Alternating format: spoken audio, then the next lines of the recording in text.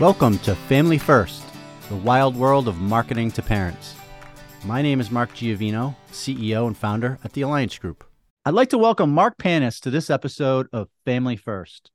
For 3 decades, Mark has built and revitalized sports and media organizations in North America, the UK, and across Europe. He's done so as a front office executive, banker, attorney, and advisor. His incredibly accomplished career includes a decade with the New York Knicks, serving in many roles, including as CMO. After his time with the Knicks, Mark founded HSBC Private Bank's global sports group based out of London. He's also been CEO at AS Roma, pro soccer club out of Serie A, and the Vancouver Whitecaps from Major League Soccer, in addition to time as president at Circuit of the Americas. He's a frequent guest and contributor to the Financial Times, Bloomberg, USA Today, NBC Sports, and Fox Sports, among others. He currently serves as managing partner at Intermarket Media and teaching fellow at University of Texas at Austin.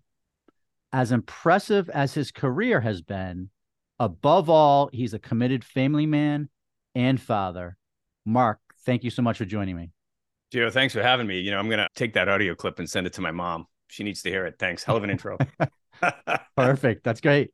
Well, let's start with family first. Tell us about your family. How many kids, their ages, and maybe some of the activities they enjoy. Well, sure. So first, before we jump in, let me just say it's an honor to be on this podcast, which really is focused for professionals who spend their time trying to engage families, right?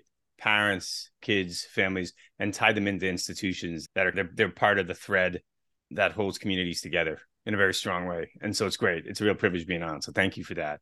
I have a lovely bride going on almost 30 years now and 3 children. So I've got a 24-year-old, my daughter, who just got married. And congratulations. Well, thanks. It was wild, actually. It's funny, a lot of the main elements of the ceremony that we go through that are all these traditional symbolic things. But really, when you do that dance and you give one of your kids away, it actually matters. It's symbolic, but it's also really heartfelt. And you can feel this kind of tectonic shift happen where they leave your family and they start their own. And so that was something that was super powerful, and I really enjoyed it. It was amazing. And I have a son who's 22, who's just graduating right now from University of Texas at Austin. And I have a 17-year-old who's just getting ready to head into college. So I'm at the tail end of the first run of kids, and the house has basically been debabied, but a budget set aside to rebaby if we're ever lucky enough to have grandkids. So looking forward to the new tech that'll come with that as well. That's great. So you're on the other side of things than myself with 3 little ones. So yes, sure it's got its joys and challenges equally on the other side as when they're younger. How has parenthood influenced your perspective along your professional journey and a number of the different roles you've had? Well, thank God it's continually grounding. There's nothing more humbling than being outplayed by your 7-year-old daughter or your 9-year-old daughter or your 11-year-old daughter. And you're like, I should be getting better at this. And I'm not. In fact, I'm falling behind. But it's really just, look, I think when you get into leadership roles, one thing about being a parent and being a leader, and I'm not trying to conflate these two and be patronizing about it, you realize that you continually assume responsibilities, whether directly or just in context, that you have to think about constantly. And you're responsible for protecting an organization. If you're in a marketing role or a CEO role, leadership role, you're responsible for protecting a family, responsible for protecting kids, friends of kids, employees, customers. I'm not in any way trying to conflate the two, but I'm saying there is this kind of rhyme. It's not a mirror, but it rhymes as it goes along between the two. And so I think it's always good because family's always going to ground you, or it should. In your role, one of your more recent roles as CEO at the Vancouver Whitecaps out of the MLS. Sure. You had a ton of success, and I think it's fair to say that a lot of that success, whether on the pitch or off, was about prioritizing fan engagement. Can you talk more about, in that role, some of the things you did to improve the fan experience, or even just prioritize it and make it something important for the entire club? Talk to them. In literally and there are different ways to talk to them, right? So I moved to Vancouver. It was January of 2020. I moved to Vancouver and I was up there. My wife and a couple of my kids were going to join me up there at the end of the school year. So I had like a 6-month run of solo. So every night I'd go on and just do some social media engagement. And listen, it's not sky is falling stuff. I believe one thing I think is really important if you're using social media is not to comment after wins and losses about the win or the loss, because what people fall into this mistake of is they comment after wins and then they don't want to say anything after a loss. Well, you can't do that in a leadership role. So better to just talk about the culture, talk about people's relationship with the club, talk about things that are important to your fans. And I just go on and engage every night. And one night someone posted a bingo card and it said, "Are you a true fan of the Vancouver Whitecaps through social media?" And one of the squares was, "Has Mark Panis responded to you on social media?" And I was immediately able to respond to that guy and go, "You can check that box off right now." It's that type of fun engagement that just gets people rolling. The other thing we did is one of the things we did is we mapped the top populations by native tongue in British Columbia. And then we took we took 16 of the top 20 and we just launched the Twitter feed in those languages. And all we did was we recruited people who spoke Punjabi, who spoke Tagalog, which is from the Philippines, who spoke Polish, who spoke German and Italian, and from those communities. And we just said, your role, we're going to make you part of our media team. You're going to get 2 season tickets and you're going to be able to come in and address our staff with a traditional lunch from your country and talk us through this. Tell us about it. Tell us about what this meal represents and some things culturally that'll make us a better organization. And all you have to do is watch the English language feed. And when something comes out, you just clone in your own language and push it out there. And it was overnight, we launched with 16 languages. What it did to the community was pretty wild because people I can't believe this team's actually talking to us.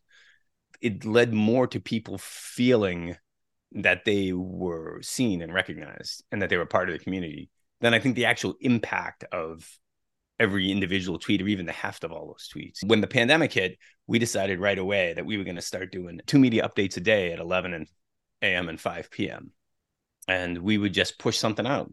What's going on from today's health information about the clubs, players, what was happening with the league, what was happening in sports and generally, but just a touch point for our fans, just showing them you care. None of those things that I just described cost any money, really. They didn't take a lot of tech. They just took some effort and some elbow grease and having your antenna up and trying to reach out to people and talk to them where they are and explain to those people that they're part of your community and they're valued. I guess the comparison with your time with the Knicks in the late 90s, because social media and content marketing has evolved and changed so much. Right. Was it easier or harder or both? What were some of the similarities and differences? How did you accomplish that during your time with the Knicks pre-social media, really? Yeah, you mentioned I teach at UT. I'm a teaching fellow there. And for one of my classes, I start a class with a picture. And I said, "What's this a picture of?" It's basically Elvis's jungle room. And it has in it 3 TVs. It's got a cassette recorder. It's got a 8-track player. It has a radio. And after students guess, sometimes they get it, sometimes they don't. But the point of it is that all the media that was available when Elvis died in the late 70s is right in that room. That's it. That was everything. We all shared that media. He only had 3 TVs because there was ABC, CBS, NBC. That was it. But he could watch them all at once. He was the king, right? No one even could afford 3 TVs back then or whatever. So my point is that the farther we get away from that concentrated media shared experience, it's always going to be tougher. So in the 90s, yeah, we had lots of cable, but it was cable and radio and print. And that was kind of it. I mean, we launched the first website for the New York Knicks. I mean, we bought a Solaris server for $63,000, bought a rack and put it in, and we put a website up. We were an NBA team, and it was the Wild West. I don't know who was going to it back then. There weren't many people. But the point was there were no guidelines. So there was less fragmentation. And anytime you have less fragmentation, it's easier to message, right? Because you can just get larger parts of your audience. You can aggregate larger parts of your audience. Today, when you get to these situations where you have much more fragmented media, I think you really have to decide, ultimately, so look, there's form and there's effectiveness, right? And oftentimes great form will give you good effectiveness. So the great form can be, we have this awesome plan and it covers these media segments the population, it can be incredibly complicated and well laid out. I'm not saying this is a pejorative on good marketing plans, built them, lived them, etc. But oftentimes it's something that's just a lot simpler because it's really about you're communicating. And in order to communicate, the person on the other end has to want to hear it and has to want to listen. So just having a great comms plan, a great marketing plan, a great branding plan, and just flooding a series of airways where people should be in numbers doesn't necessarily mean it's going to have grip. And that may sound a little elementary, and I'm sorry if it is, but oftentimes it's the difference between the English have a phrase like chalk and cheese, right? They both, at 4 feet away, they both look the same, right? Hunk of chalk and hunk of cheese. It's like when you get close, that's when you see the difference. Yeah, I love that perspective too, because I think sometimes it's easy to overthink things a bit and get enamored with new media or the new shiny object. And let me go run over here and I need to have a social media plan, or I need to have this. What are we doing with AI? Well, why are we doing it? What's the objective? What's the grounding principles? And so your point is well taken. It's the comms plan and the core of what you're trying to do shouldn't change. It's just more channels, which may add a layer of complexity more than anything. Yeah. And how do you want to spark interest and conversation and froth around what you have? Because so often for kind of all of our businesses, and particularly we're talking, you guys really focus in on these cultural keystone institutions. There are going to be times a year where they have lightning in a bottle. They have something. They have a new exhibit. They're launching a new wing. They've got whatever it is that's happening to start the year or this phase. And how do you get people engaged about that and really into it? And so I'll give an example. The pro forma plan would have been when we were in the playoffs in the late 90s, would have half-page ads, a full-page ads, and radio blitzes, and to gin up interest. We were sold out, so that wasn't the issue. It was just, how do you gin up interest to just keep this? You just want to keep this momentum turning over, so you can land some big sponsorships, so you can make sure you're pre-sold for the next year, prior tickets, and so forth. And printing had just gone digital. 1998, 1999 had just gone digital in the sense that digital people could print digitally on scale, at scale, and they were everywhere. They could do it, right? And so we were literally, what used to be a 3-day process, we would finish a game on a Monday night and we were going to play Wednesday, and we would be pulling photos that were still slides. They weren't digital yet. You have to get those developed, pull those slides on Tuesday morning and lay out just like what would turn into a heavy paper gauge, just placard, 2-sided, gloss, color. And we get that to the printer in the afternoon on Tuesday. And Wednesday morning, we would be outside of Grand Central Station, of Penn Station, of subway stops, and be handing these placards to people as they were coming out from their commute and going into their office. And it would have the night before's result, like Monday night's result, with a image and a headline and tune-in information and a big sponsor thing on the back. And we just knew that was fire that day. People were running into their office, and they were literally people standing around looking at that and debating what had happened 2 days ago and what was going to happen tonight. That was just ink on paper. So however sophisticated a giant marketing, carpet bombing media plan to drive ratings or whatever, we felt that this dropping 20,000 of these things in Manhattan could be as effective or more effective for driving hype. And sometimes you just have to be, that was what people wanted to do, right? That's when water coolers still actually had gravitas and people were all in the office, and it was a thing, but it was no major media plan, and wasn't flighted buys. And I'm not, all of those things are important and irrelevant. And I guess if anything, it's more like your ability to be nimble and to tap into something that's important to people in the moment is going to beat the best long-term planning you're ever going to have, depending on the situation. It's all situation specific, right? If you're building a 50-year brand, then we're probably talking about a different set of deliverables in both the short term and the long term. But for things that are in the moment, we're opening a new wing, or the pandas have just arrived, or whatever it happens to be. Yeah, you really got to capture it in a way that makes people want to get together and talk about it and be engaged. Well, being nimble, maybe now more than ever, is such an incredibly important skill, and maybe more than a skill, a strategy, if I can say it in that spirit, because you have these other tools that weren't there prior. So being able to, there's platforms as vendors, as suppliers, as partners in and around digital media and video that can essentially aggregate these things at incredible scale, especially when you talk about sports, maybe to a different degree in entertainment. But I'm glad you made that point about being nimble and staying core to your truth. Yeah. I'm a big believer in the box. People think outside of the box, think inside the box. I'm like, box is good. 4 sides, got a nice floor on it. Pull the top down when it's raining and people are throwing stuff at you. Like, box is pretty good. Just stay in the box in a lot of ways. Be creative. And by the way, oh my God, the greatest thing you can do, I think, for the long-term high performance development in a company is to try stuff. When it's a mistake, put your hand up and say, this is a mistake and we're going to pivot, and doing that quickly. And there's absolutely nothing wrong with saying, God, we just got that wrong. We totally missed that. Because that's going to be, depending on depending on how complex the issues you're trying to address, that could be, you could be wrong. I know I'm wrong all the time. Sometimes it's 25% of the time. Sometimes it seems like it's 50% of the time. I don't think it's that high, but you feel that way.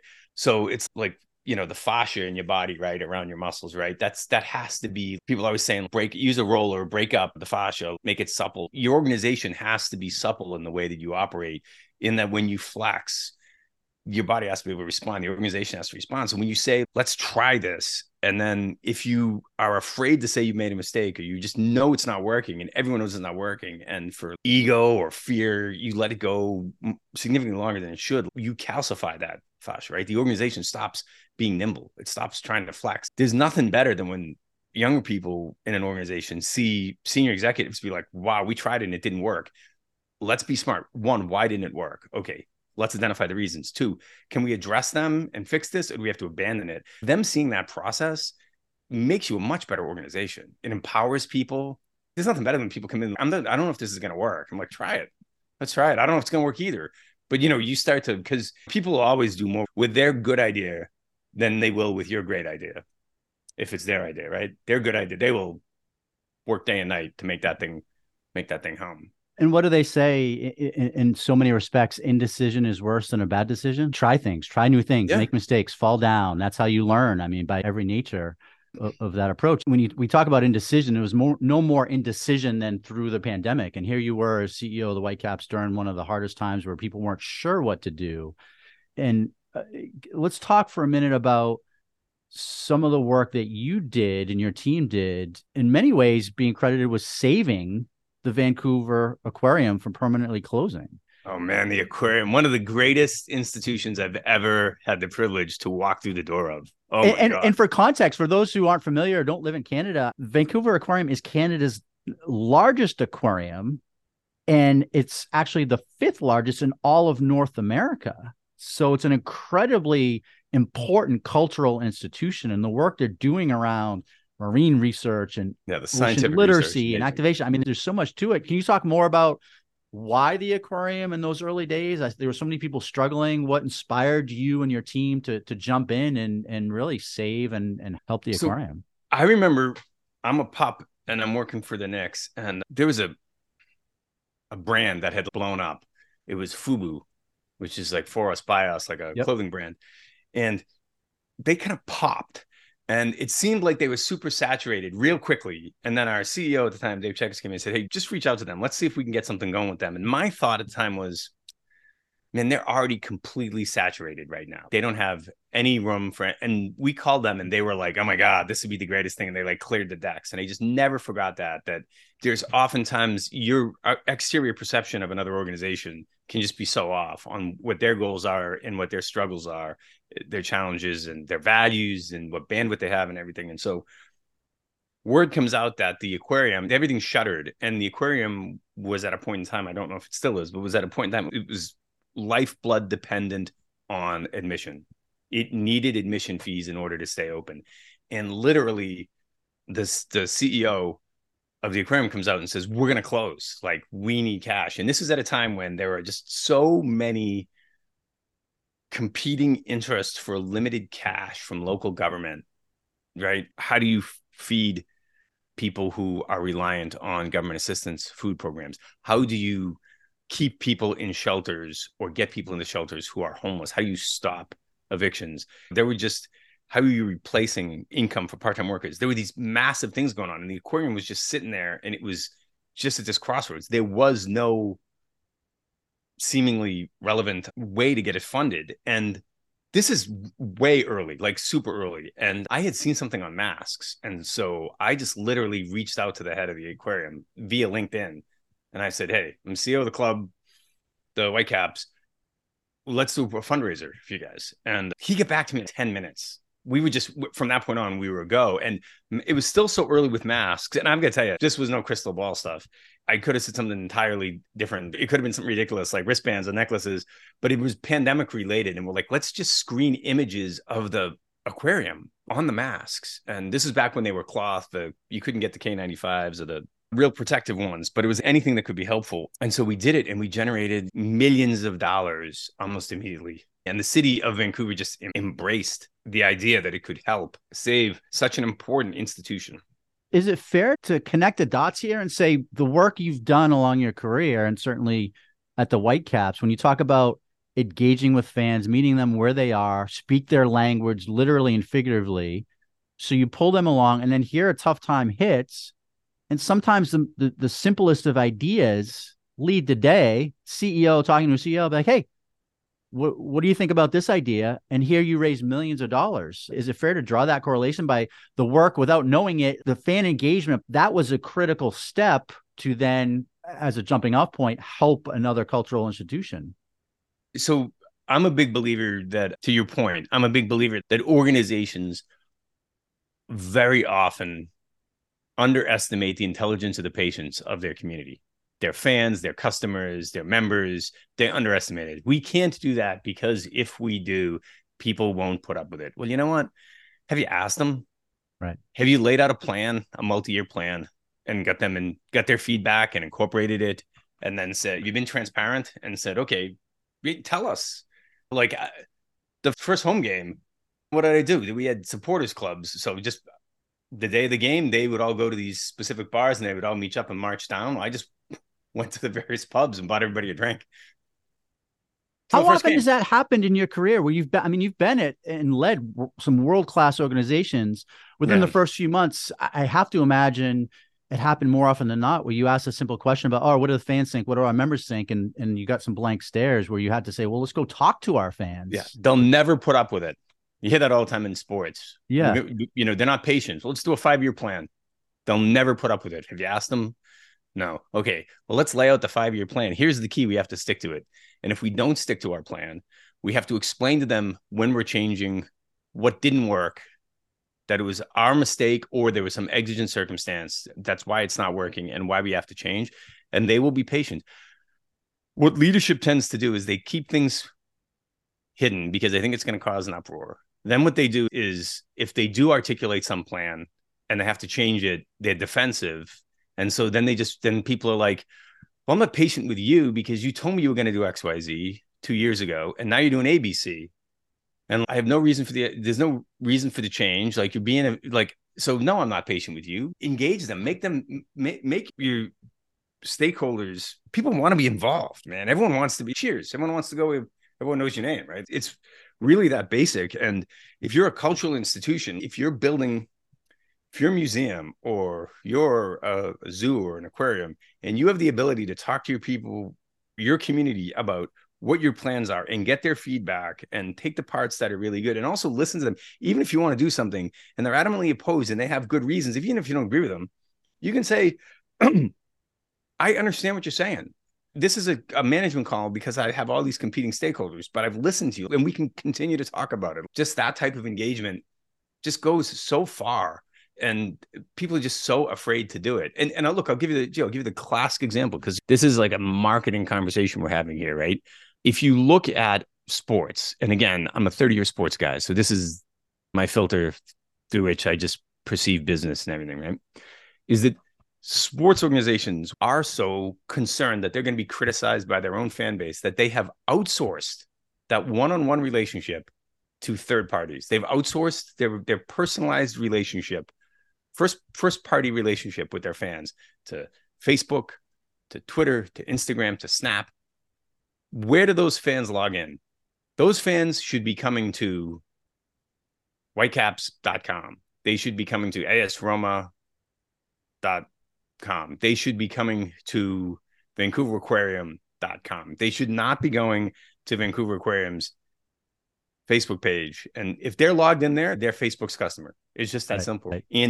And the reason you're renting that consumer more than owning the consumer. You take your relationship, you put it on this third-party platform, And then you have to go buy access to your own relationships from them. And they'll say, oh, it's really targeted. This is a great buy. It's like, they're my peeps. What do you mean? Like, I have to pay you for them? But it's because of this fear that someone's going to get on your website into your little community, be critical of you. And you know what? Sometimes that criticism is well-founded. Sometimes you got to listen to that. It's okay to get beat up a little bit by people who are so passionate about your organization. Don't run from that. So I really do think that first party relationship is so important.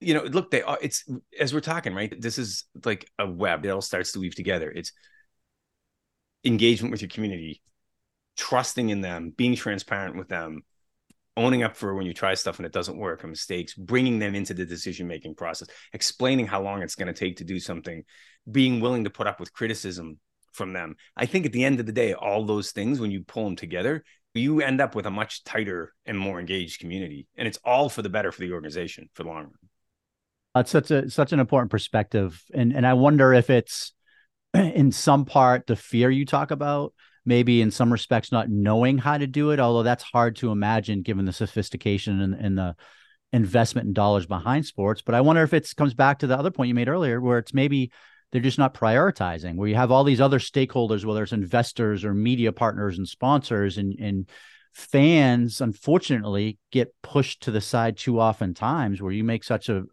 incredibly profound point, which you would think on the surface would not be profound. Talk to your customers and accept criticism, constructive criticism, and that can bring light to perhaps a blind spot you have, or just allow you to communicate on a different level.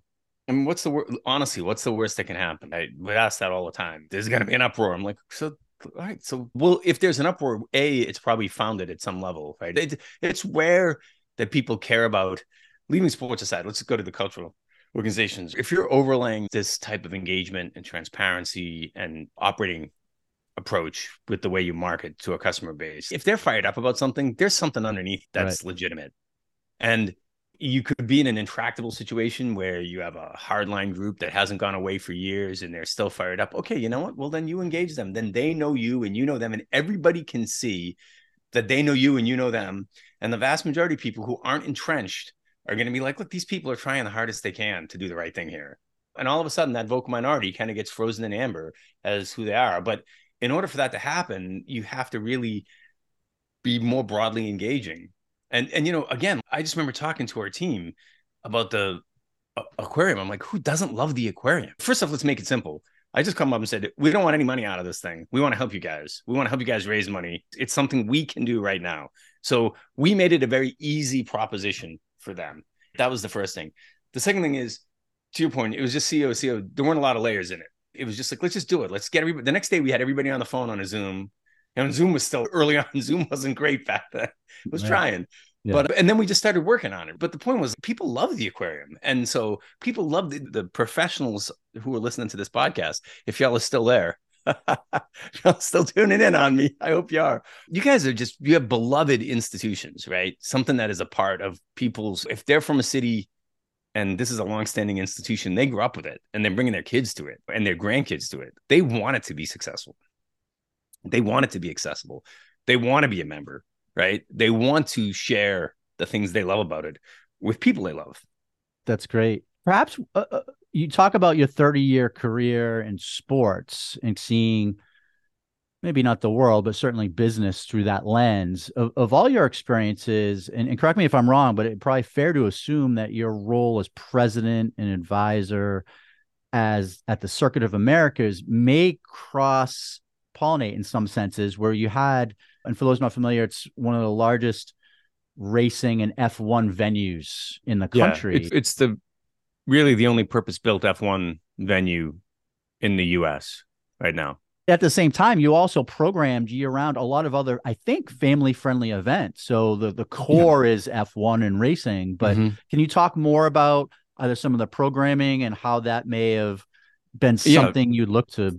I think it's a stretch to say a cultural institution, but I think you know what I mean in terms of other events and venues. Yeah, no. I think that's right. It's a track, but so it holds F1 race, purpose-built for F1, and a lot of acreage. So it's 1,350 acres. So what do you do with the rest of those acres? Because the track, people think if you have one or two big races a year, that the track is pretty quiet the rest of the time, but the track's hot most days. When it's hot, there's active driving on it, live cars doing really fast laps. And in the month of February, for example, the track might be hot for 26 days. And the only reason why it's not hot the other 2 days is because there's a load in and a strike day for some event they're doing, right? But what do you do with the rest of the campus? I was brought in a strategy role for kind of a 2-year project. And what we did is we laid out a roadmap to build an amusement park there. So we've already ordered about $45 million worth of rides.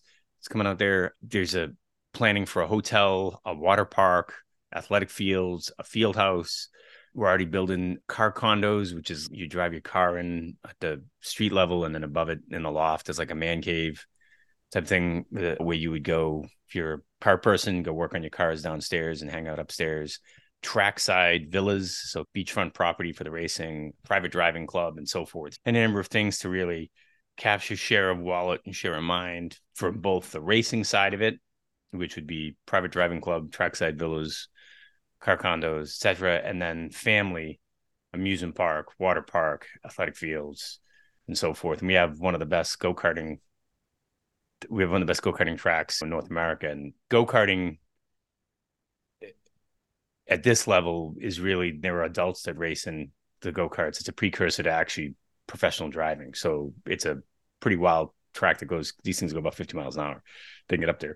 It was this idea of how do you really turn it into a year-round entertainment place that people are going to come back to repeatedly over the course of a year. Before I got there, we launched something called Putman Parkway, which was a trail of lights with a big town square Christmas village that we run every year as well. So really focused on family engagement there. There's so many more examples that you see across sports, and oftentimes the ownership group or the investors or the franchise and entertainment always seems to follow sports and entertainment. Yeah. And I'm curious to know, and you gave some examples, I think, in that work with Circuit of the Americas, but how would you think about or advise marketers or sponsors for how they should think about entertainment partnerships or sponsorships? And maybe to take it a step further, how should marketers think about maybe entertainment as a strategy to diversify or rebalance their overall sponsorship portfolio, if you will? Because it's typically, I think it's 70% of sponsorship portfolios are dominated by sports. Yet the entertainment, is it the right diversification strategy? Maybe a good analogy is we all hear so much about, well, you need different sectors in your stock portfolios, your investment portfolios. Is that a right analogy? Or given how much experience you have in sports, but in one of your newer roles at Circuit of America, how would you advise or share that type of information for how to think about entertainment, less so as an but as a part of the overall portfolio? That's really interesting. Let's try and unpack that a little bit because I'm curious about that. So I think the main reason why you see and entertainment following after sports is because so much CapEx goes into building these sports facilities that once you have these giant cathedrals for a sport, that even baseball is going to play less than a park is going to be used less than 1 in 4 days of a year. And then they play 80-odd games, right? And that's double what they play in the NBA, and NFL is going to be 10 games, maybe, including your preseason games. 11, I guess, now with the expanded schedule. That could be the max. But again, not a lot of dates. So the entertainment thing is utilization of the facility. But I think you're asking a different question fundamentally, and that is, how does entertainment fit in for a brand, right? And how does a brand round out ways that they want to build a relationship with consumers? And I would say that entertainment can be really engaging at it. I guess it really goes back to what are the strategic goals, because entertainment can be, as I think about broadly, like family entertainment. And by that, I mean something that you would share with a kid. And that would include a concert in that. There are the traditionals, and then there are like the supernovas. So Taylor Swift is the supernova, where literally there are Scandinavian countries. She's literally driving the GDP that month in a country when she holds a series of concerts there, because everything just goes, there's so much cash that pours in. I mean, that's insane, but it's happening, right? And then there's like the Ice Capades and the Rockettes, and I guess Ice Capades today would be Disney on Ice, but whatever it happens to be, like, that are coming through every year. And so can you build more of a recurring platform that way? And then you have to cross-section that by saying, we started our conversation by, I'm way ahead on the parenting timeline from where you are. If I tried to bring my kids today to Disney on Ice, that would probably be, I could probably get away with it because we're a pretty comedy driven family, usually unintended comedy on my part. We try to have stuff, but I don't know that there are going to be many teenagers, let's say teenage age families, they're going to be focused on the same thing. So you really have to think about how you're going to split that age demographic and how you're going to try and own a segment and what your longevity is going to be. That's going to overlay on the type of products you have. And if you're a brand, are you launching something on a regular basis? Is Gillette coming out with a new razor every 18 months or whatever their timeline is? Or you're more of a consistency, I grew up with this, my parents grew up with this, and there could be any number of consumer packaged goods that are going to fall into that category. I think it really would depend on some very specific context from the brand side. From the institutional side, I think the ability to establish something that becomes an annual, I don't want to call it a rite of passage, but an annual, yeah, we should go do it every year when the kids are younger or when the kids are older, but most likely when the kids are younger, right? Because I think we're all looking for stuff to do with young ones on a regular basis. I think that type of platform is great, not for community building, for call it your fan base or your customer base, your community, but then also for brands to know that they can pile in and establish something. And oftentimes what you're really doing, the marketeers and the brand builders listening to this are going to know this better than I do. For their local market, the ability for a local brand to come in and partner and be an institution and help stand up that cultural institution is really significant, in the same way that we're powerless as a football club right now, but we can help save the aquarium from closing its doors. That's a massive thing to do. And that's what we were able to do. And so the ability to continually try and reorient the local cultural institution that you have into the inner circle of cultural institutions in a marketplace, I think is something that's got to be a goal, right? For that institution, I would assume. For sure. And that sparks another thought I'd love to get your perspective on. And it's one of our grounding principles at Alliance is when you zoom out a bit, marketers over decades, if not since the first time you were trying to sell your wares, if you will, have always been trying to get people's attention. To which I've often wondered, why do we try so hard in this age of 20, 30, 40 years ago in a 60-second way? How do we get their attention? Then it's 30 seconds. Now it's 6 seconds. Now it's microseconds. You have 3 to 5 seconds, depending on the channel, to make enough of an impact to pull someone's attention from where it is. Where our belief is, well, why try so hard to hijack or steal someone's attention? Why not go to where people are willingly giving their attention? And that alludes to passion points. And the first passion points you think about are incredibly valuable, incredibly important. But this younger generation now more than ever, you're literally in those cases, in a lot of ways, watching someone else perform, or in the case of music, someone else on the center stage of life, where any cultural institution, a science museum, a science center, maybe it is theme parks or zoos and aquariums, your family is at the center of the experience. I'd love your perspective. If is that too close, living in a bubble? How do you respond to it? No, I think it's great. That's a great way of looking at it, because listen, when we have young kids, first off, just be candid, right? We're all racked with the, oh my God, am I doing enough with my kids thing, right? I'm working so much. Oh my God, I got to stay fit. And oh my God, I got to see, I'm a guy and I'm in my 40s. I don't have any friends. Guys don't have friends. They die young. And, there's all this crazy amount of stuff going on here. But at the core of it, you're like, yeah, look, I want to be a good parent, right? And so, like, how do I divvy my time up? My kids were pups when we lived in New York City, and we had a membership to the Bronx Zoo, and we would go up literally on weekend mornings and Saturday, Sunday mornings and spend time with them. And it was great on so many different levels. They get to know the place really well. You get to spend time with them in these culturally important institutions, but they're also like, it's good stuff. They're learning about animals. They're learning about science. You know what I'm saying? It's a real positive. There's a psychic benefit in that too. Letting us as parents show ourselves some grace in this process, because there's just so much heaped on. Oh my God, the sky is falling all the time, because there's just seemingly so many competing things that our parents didn't necessarily have to deal with. I mean, how many times have you heard someone say, I had to be home when the streetlights went on in the summer? That's long gone.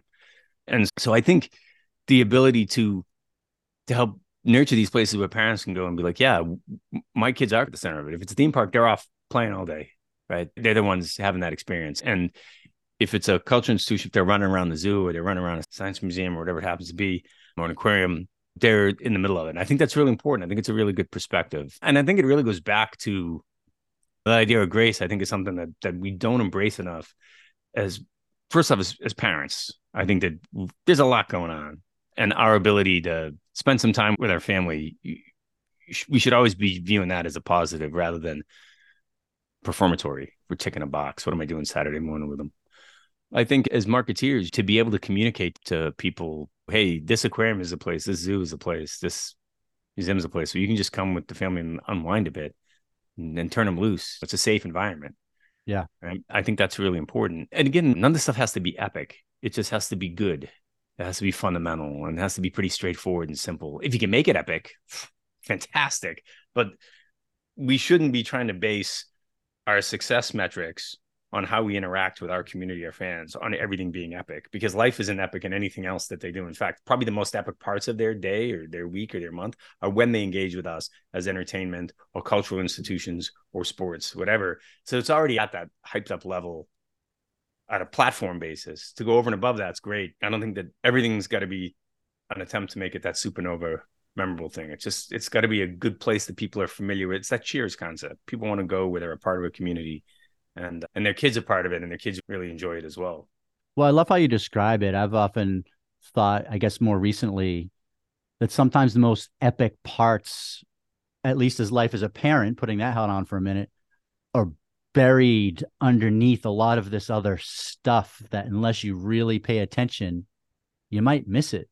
The smile of my 3-year-old that when he's looking at my wife or myself in those pure moments at his birthday are buried with the other siblings screaming and yelling in the background. So it's kind of like the diamond that's been pressed into this rock, and you can't necessarily see the diamond. You got to get through these other things. So I love your point about it doesn't necessarily have to be epic. It has to be authentic and real and a part of the everyday experience.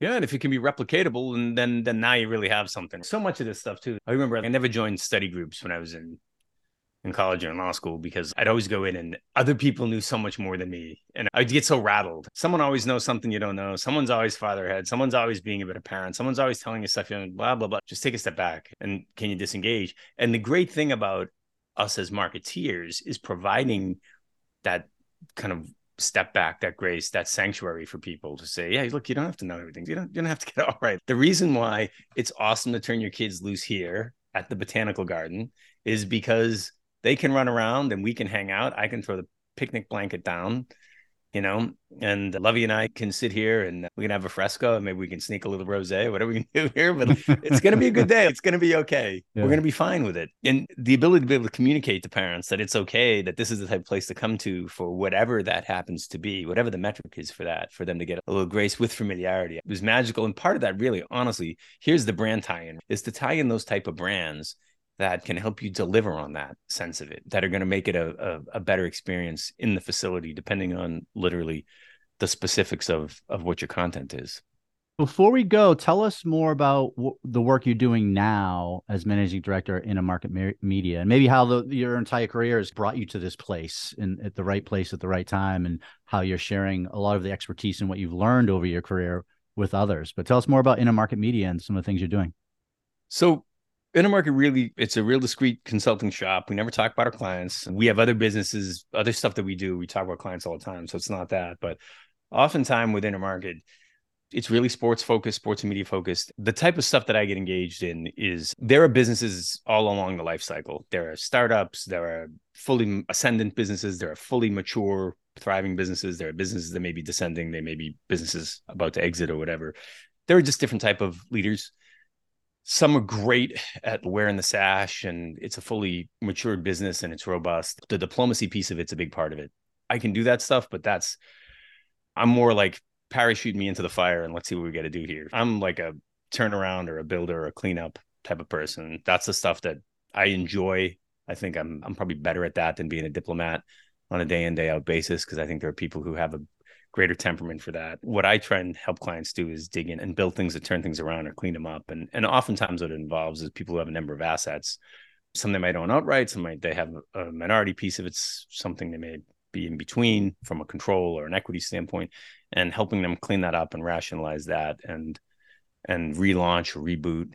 And we really try and do it in a way that that doesn't take any focus off the individuals who own those organizations or the organizations themselves. This is all, at that point, I've been out front a bunch. I'm happy to be in the background on what we do with Intermarket. So that's Intermarket. Now, we have just launched a business called Collective SME, Sports Media and Events, that we've joined very senior people from events and commercial operations, sponsorship, and ticket sales and so forth. We've launched an event business right now, and we're already just launched about 4 months ago, and we've got really good traction in the way we're picking up clients for that. It's the major event space that we're looking to. So doing things around Super Bowls and All-Star games, Triple Crown stuff, major concerts, New Year's Eve, whatever it happens to be. So that's a way I think that we've learned how to, I said we the four individuals that are involved in it, we've learned how to really maximize the value for events from a marketing standpoint and really help drive revenue to them. Because oftentimes you get event planners who are very good at planning events, but they don't have a commercial side. You have people who are very good on the commercial end, but they don't have really the operational expertise. So pull that together. So those are the two prongs I'm working on. That's exciting. I guess between those two ventures and teaching at UT, tell us more about what do you do with the family, especially as the kids are on the older side, when you do find those moments to be together, whether it's around the holidays or others. What are some activities or experiences you guys enjoy together?